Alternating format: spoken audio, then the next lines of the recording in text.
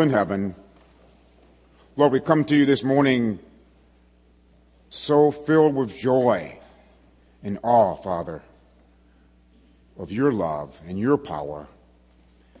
Father, as we come today, Lord, we ask, Father, that in a wonderful way that your Spirit will be working in each of our lives. Father, may we yield ourselves to you. Father, as I preach, I pray, Father, that all my words will be removed and yours will be spoken through me.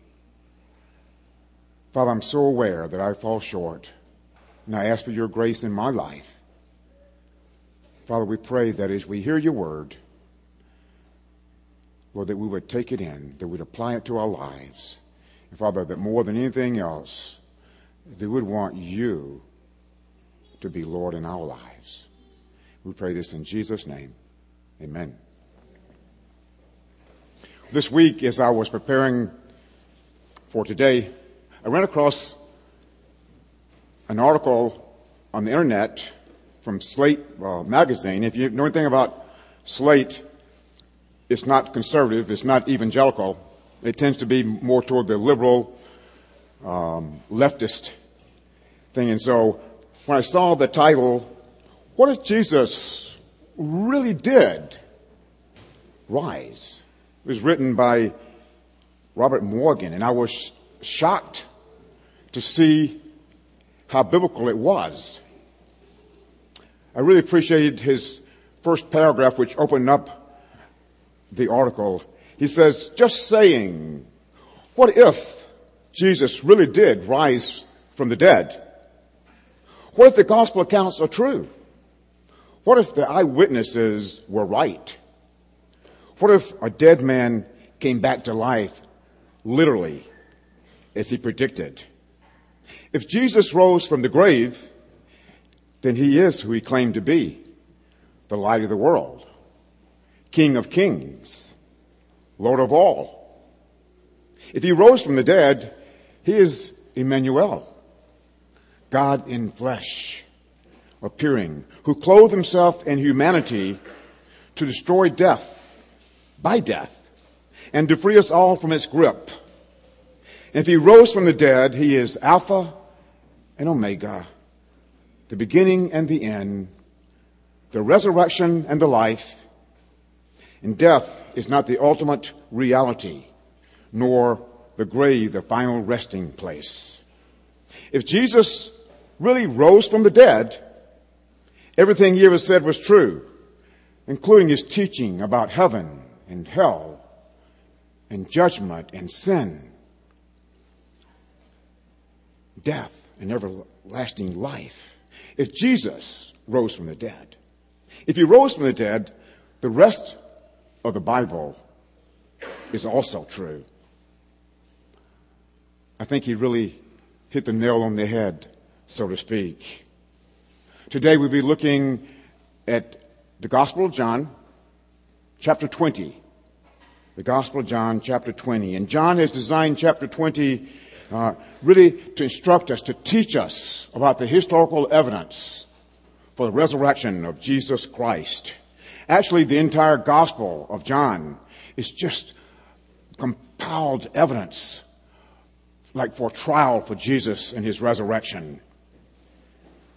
In chapter 20, John gives us very significant evidence of the resurrection as a witness for Jesus Christ's deity. As we look today at chapter 20, we'll see just a few of Jesus' appearances after his resurrection. We'll see the response of several people who became eyewitnesses to Christ's resurrection. They'd all been friends, they'd eaten with him, they had worked with him in ministry, but none were ready spiritually and emotionally for this resurrection. Well, who were these people? And what did they see? And what were their responses to the empty tomb and to his appearance?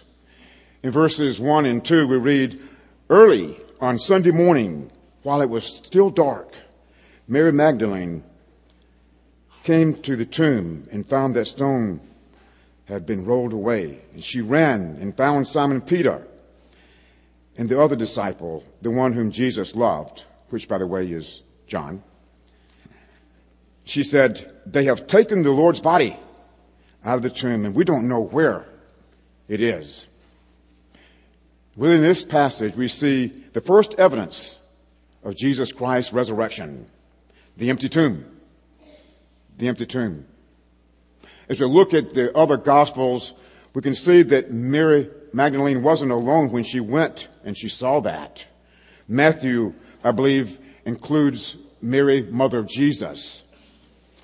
Mark includes Salome. Luke, Joanna. They probably were even more than that. And John by no means says that there weren't more with them, because when Mary Magdalene went to the guys, she said, "They've taken the tomb." Or they're taking Christ rather out of the tomb, but we don't know where his body is.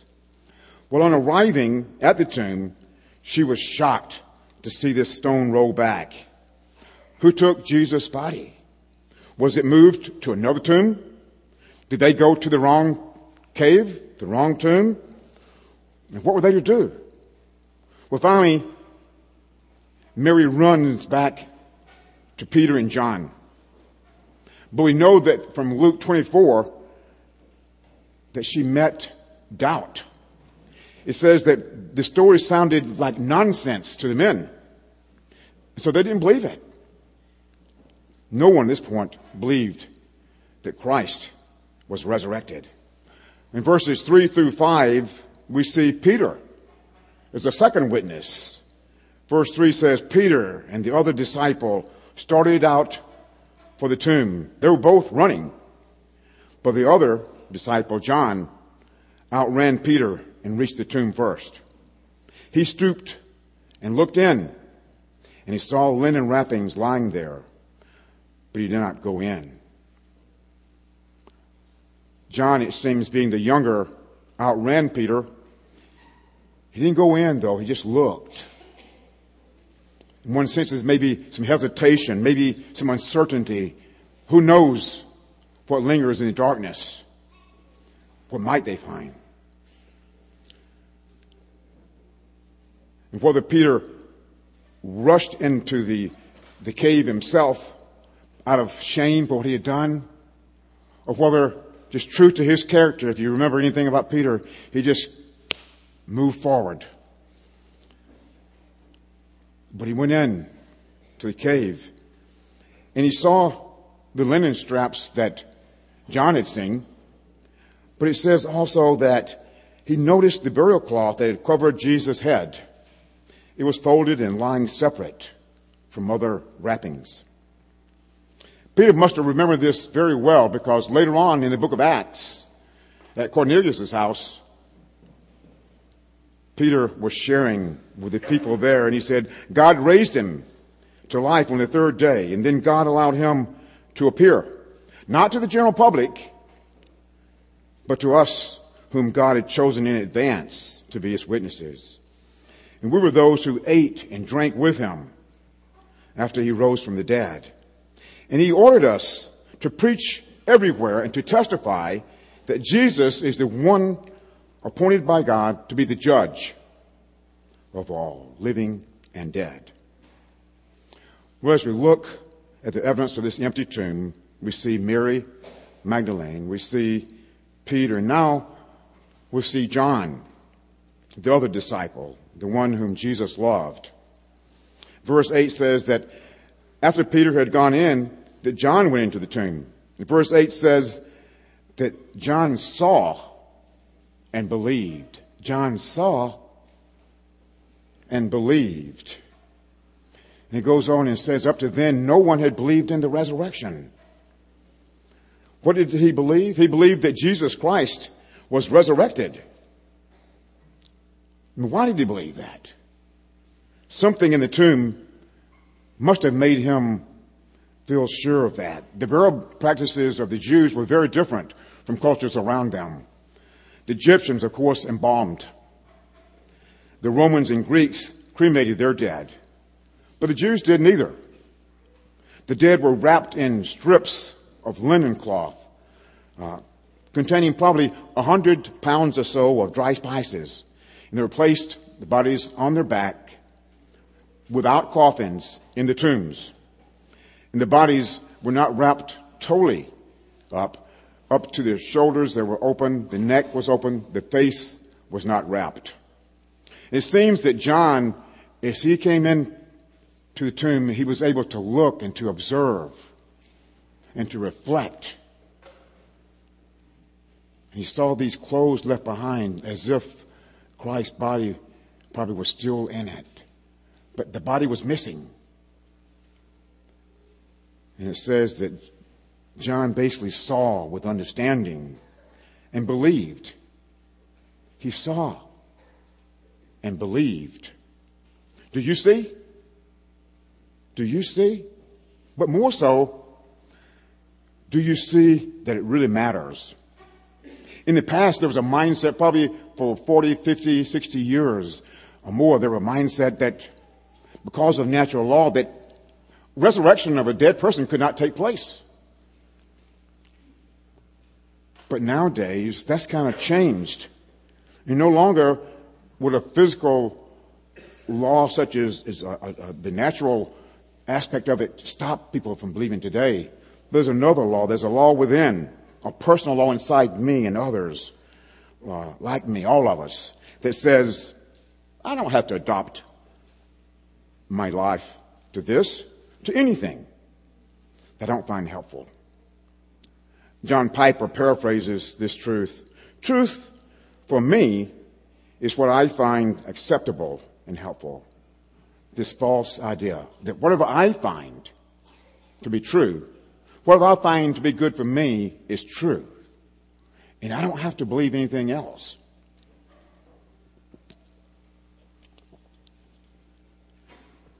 With that in mind, the issue then is, do I care? Do I find it helpful? And if not, then I'll just view it in the way that I view UFOs, or the way that I view maybe another galaxy or another planet. I don't need to bother with it. If it helps you, fine. But don't push it on me. The truth is, some of us here today, not even realizing it, have adapted that mindset. Truth is whatever I believe to be true. You see, we've been absorbed by the culture around us. We go to elementary and middle school and high school, public schools. We go off to universities. And throughout these schools, for the most part, we receive a worldview that says there is no absolute truth. And whatever I believe is true is true. We get it not only in school, we get it in the media, in music, in TV, in movies, and down the line. And yet, Acts 17:30-31 says that God commands all people everywhere to repent, because he has a fixed day on which he will judge the world by righteousness by one man whom he has appointed. And of this he has given assurance to all by the raising of him from the dead. All of us, one day, all of us, each of us, will stand before God. He calls the world to repent because we have all sinned and fallen short of the glory of God. And none of our excuses will work in his court. It doesn't matter if I or you find it helpful or not. God will judge us. And it's not like a UFO or another planet with people on it that I can just ignore. It's like saying that it doesn't concern you. It's like saying, you close your eyes and say, there is no light. Or it's like the ostrich who sticks its head in the sand. And I'm sure that none of you have ever seen kids putting their hands over their ears and saying, I can't hear you, I can't hear you, I can't hear you. That's the same thing that we do when we ignore God's truth. Well, we've seen the first evidence with 3 witnesses, the empty tomb. The second piece of evidence is Christ's appearance to Mary Magdalene. And remember, Jesus had cast out 7 demons out of Mary Magdalene's body. And she had received special grace from Jesus Christ. And so she loved him very much. And this deep love brought her to the tomb that morning, bright and early. Because it seems probably that her faith had been lost. We see first her sorrow. Verses 10 through 13, it talks about Mary standing outside the tomb, just weeping, just crying, when she saw someone standing by her. It was Jesus, but she didn't recognize him. Finally, Christ called her by name. Mary? She turns toward him, recognizing who he is, responding to that name that was called. And we see here as Jesus called out Mary's name, it's that personal thing that he does with each of us. He calls us by name. The good shepherd knows his sheep, and he calls them by name, and they recognize his voice, and they come. In verse 17, Christ tells Mary, because she had fell at his feet, clinging to him, Christ says to her, Mary, stop clinging, but go and find my brothers and tell them, I am ascending to my Father and to your Father, to my God and to your God. You see, as a result of the resurrection, Jesus was the disciples' brother. And today, if we're in Jesus Christ, if we know Christ as our Savior, he is our brother. His Father is our Father. His God, our God. When Mary Magdalene left and then followed Christ's instructions to go and to tell the brothers, well, as a result of the resurrection, the disciples were all in shock, and yet they were scared. John Stott, as he thinks about Mary going to these guys, says that when Jesus said, don't cling to me, that maybe he was saying, there are some brothers and sisters who are broken and who are hurting and who don't know that I've arisen. And go tell them. If this is the case, it's a very direct application for you and for me and for the body of Christ today. Because it's too easy for us, isn't it, to sit at the feet of Jesus, in a sense, to enjoy his comfort, to know that we're his, and yet not go out and share the gospel with those who are hurting around the world. Well, the resurrection definitely was historical, but it's also personal. Christ came to Mary, a woman filled with despair. She was hopeless. She had lost all hope, feeling betrayed by the events, but Jesus met her at her own level of need. You and I today can meet Jesus. Sure, we can't have this face-to-face talk with the Lord, but by faith and by the Spirit of God, you and I can be changed as we look to God. We can encounter a life change no different than hers. Christ still comes to transform broken and fearful people. And my question for you today is, what is your relationship with this risen Lord, Jesus Christ?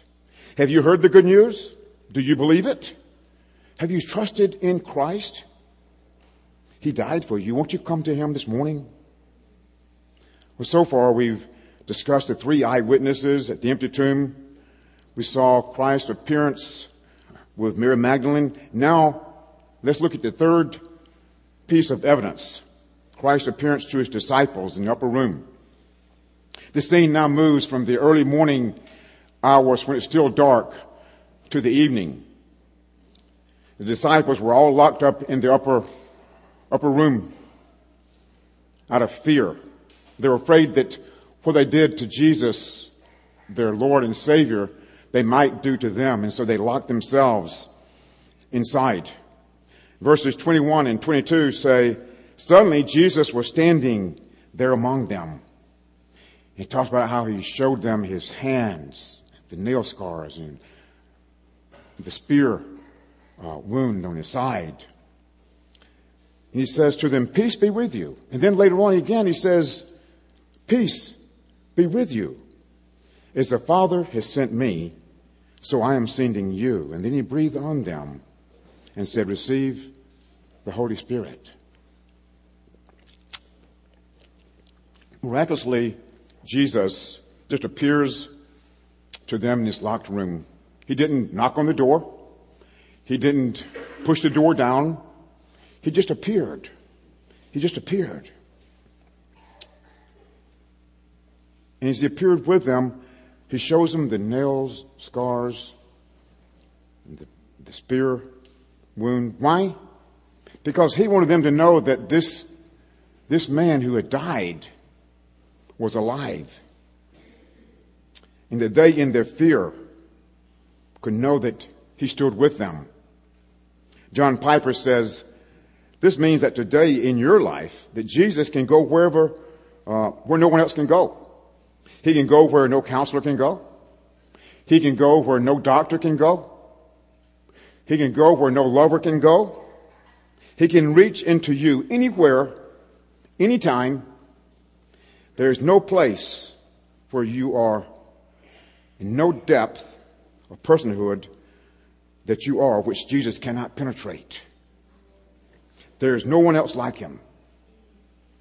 So when we hurt, know that he is capable and able to reach us at any depth, at any point in our lives. In the disciples' views, these doors being locked kept the officials out. And yet, John, as he wrote this gospel, wanted people to know that the locked doors served as a reminder that nothing can stop or hinder Jesus Christ, who is resurrected. We all face fears in our lives. If we're honest, we all have fears. Sometimes I fear that I won't be prepared for what I need to do here at church. Sometimes I fear the church might not grow. Sometimes I fear that I might drift into worldliness and be of no effect. Sometimes I fear that I could fall into sin and not live well and die well. I fear maybe that my kids might, through some disappointment or whatever, fall from walking with the Lord. These are fears that I don't love to talk about, and yet they're true. We all fear. And we need, at this point, to look and to remember that Jesus knows our needs. And Christ comes to us wherever we are. He doesn't wait for us to get everything in order. He is there for us to carry us through these tough times, through these hard times. He comes when we cry out, and he helps us when we don't know what to do. Isaiah 41:10 says, fear not, for I am with you. Be not dismayed, for I am your son, or I am your God. And I will strengthen you, and I will help you, and I will uphold you with my righteous right hand. Well, again, in verse 21, 22, we read that Christ again said, peace be with you. As the Father sends you, I am sending you. And then he breathed on them. And I love what John Piper says as he looks at that passage there. He said, God longs to give you and me 3 gifts. The gift of peace, the gift of power, and the gift of purpose. The opposite of peace is conflict. The opposite of power is weakness.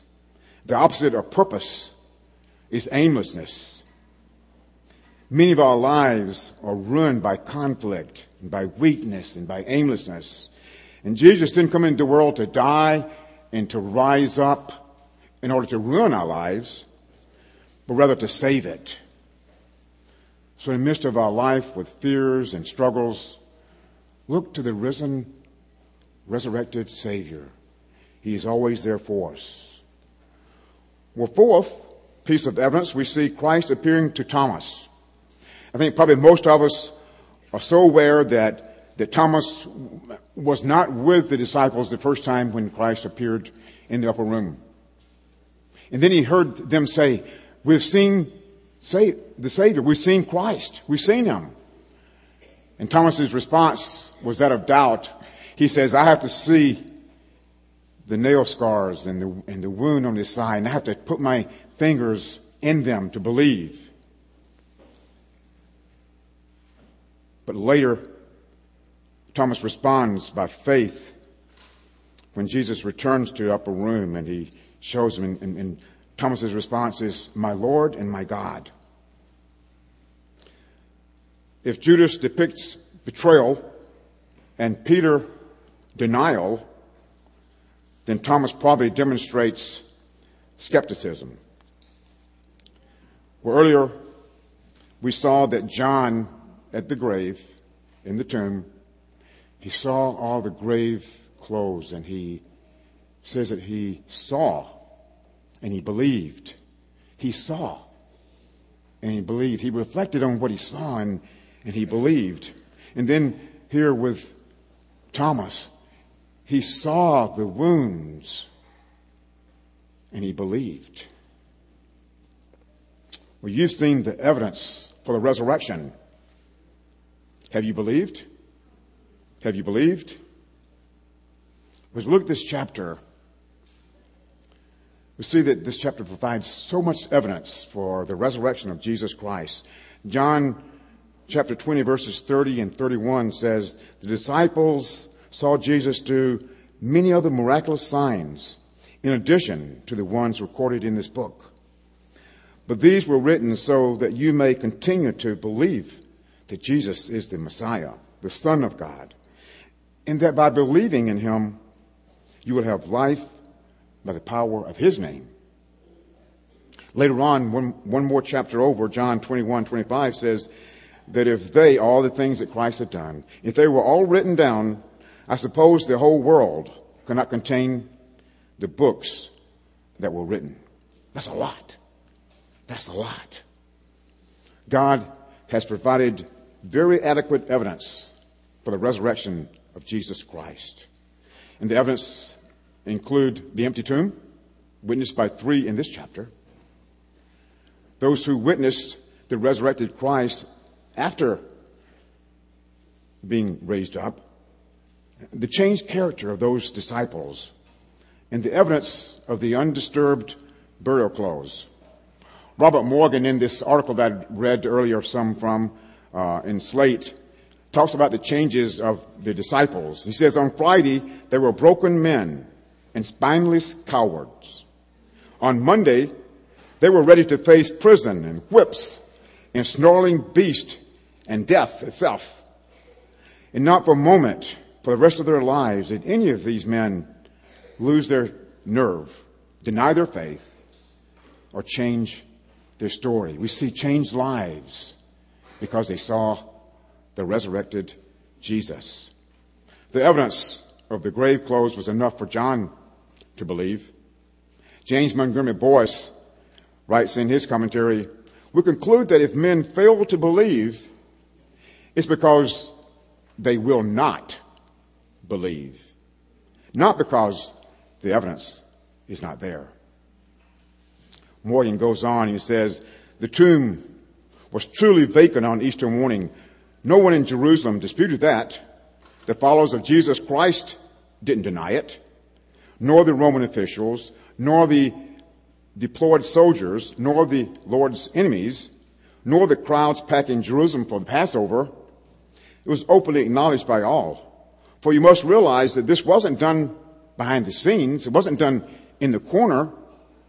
It was where all could see And to deny the resurrection, one has to explain how the body of Christ disappeared beneath the noses of well-trained guards who secured the tomb on pain of death, and yet allowed a ragged band of frightened fishermen to creep in unnoticed and to break the Roman seal, to roll back that massive stone, to enter the cave and hoist that corpse onto their shoulders and race out from the area and dispose of the body without anyone seeing.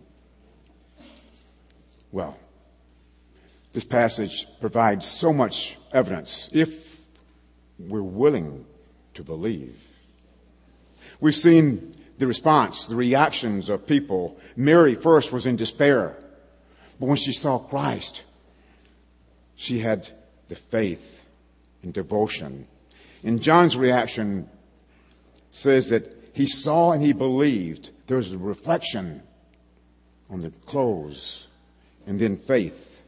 And Thomas, disbelief followed by a declaration of belief. Today, as we live in this world, there are different reactions. One is that the body was stolen, but that really doesn't make much sense because the grave clothes would not have been left behind. If they stole the body, they would have taken everything getting out. And certainly, they wouldn't have left the clothes in the positions that they were left. Some say, oh, Christ just fainted and he got into this cold cave and he woke up. And they believe that he removed the linen wraps afterwards. But we must understand that there were 75 to 100 pounds of dry spices. And if he had removed the cloths, there would have been 100 pounds of spices on the floor. And yet no gospel, no evidence whatsoever is seen of that.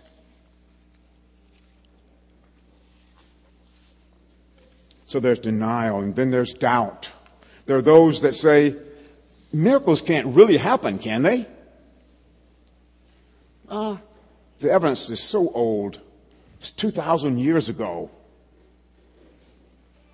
Of course, there's some today who make a decision to dedicate their lives to the Lord. But I think more important than what the world does is what will you do? We could go on and on about more and more witnesses. 1 Corinthians 15, 3 through 5 talks about the fact, Paul says, I passed on to you what was most important. Christ died for our sins, just as the scripture said. He was buried. He was raised from the dead on the third day, just as scripture said. He was seen by Peter first, and then by the 12. And after that, he was seen by more than 500 of his followers at one time. 500. Well, after hearing about Jesus' death and resurrection, where do you stand today with Christ? John, the author of the gospel, invites us to respond by believing. And that is, committing our lives personally to Christ, accepting his death on the cross as being God's sacrificial lamb to atone for our sins, to pay for our sins, for us to follow him. We could go on and on about other examples. The Gospel of Luke, chapter 1. Luke talks about how so many people had written down their records. They kept the records. And he himself, the Gospel of Luke, was written so that people may know the truth. Well, John 11, 25 and 26, Jesus says, I am the resurrection and the life. Do you believe this? I often read this at funerals because it makes us think. I am the resurrection and the life. And whoever believes in me, though he die, yet shall he live. Do you believe this? He asked. And I ask you, do you believe this? Do you see the resurrection, as I said earlier? Do you see it? It's something that matters. Please don't buy into that false statement that truth for me is what I find acceptable and helpful. Every one of us will one day stand before God. He calls the world to repent, and we've all sinned. And none of our excuses will count in His court. It doesn't matter whether you find it or I find it helpful or not. God's word says we will be judged. Again, it's not like a UFO or some planet far away that's inhabited by people where we can say it doesn't matter. Remember, it's more like death. It's coming. Death is coming. We will face death. Don't close your eyes and say there's no light. Don't stick your head in the sand like an ostrich. Or don't cover your ears and cry out, I can't hear you, I can't hear you, I can't hear you. Remember, we celebrate a risen Savior who came to earth. God came putting on flesh in order that He might die for you and for me, for our sins. He longs for us this morning to make a decision,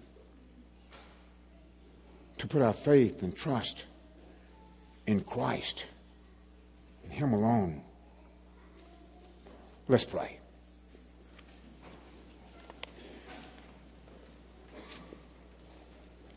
Our Father, Lord, I don't know where people stand today that are here. But I do know, Father, probably that there are people here today who say, if Christ was truly resurrected, that's no big deal. It doesn't help me. Father, I pray that they might see the truth. Father, that they might have an encounter with you through your Spirit and through your word. And Father, we pray that if there are some here who have never put their faith in Jesus Christ, Father, that they would do it this morning, realizing that one day that we will be judged. And that if we put our faith in Christ, Lord, that we have eternal life through Christ. We pray this in Jesus' name. Amen. At this time is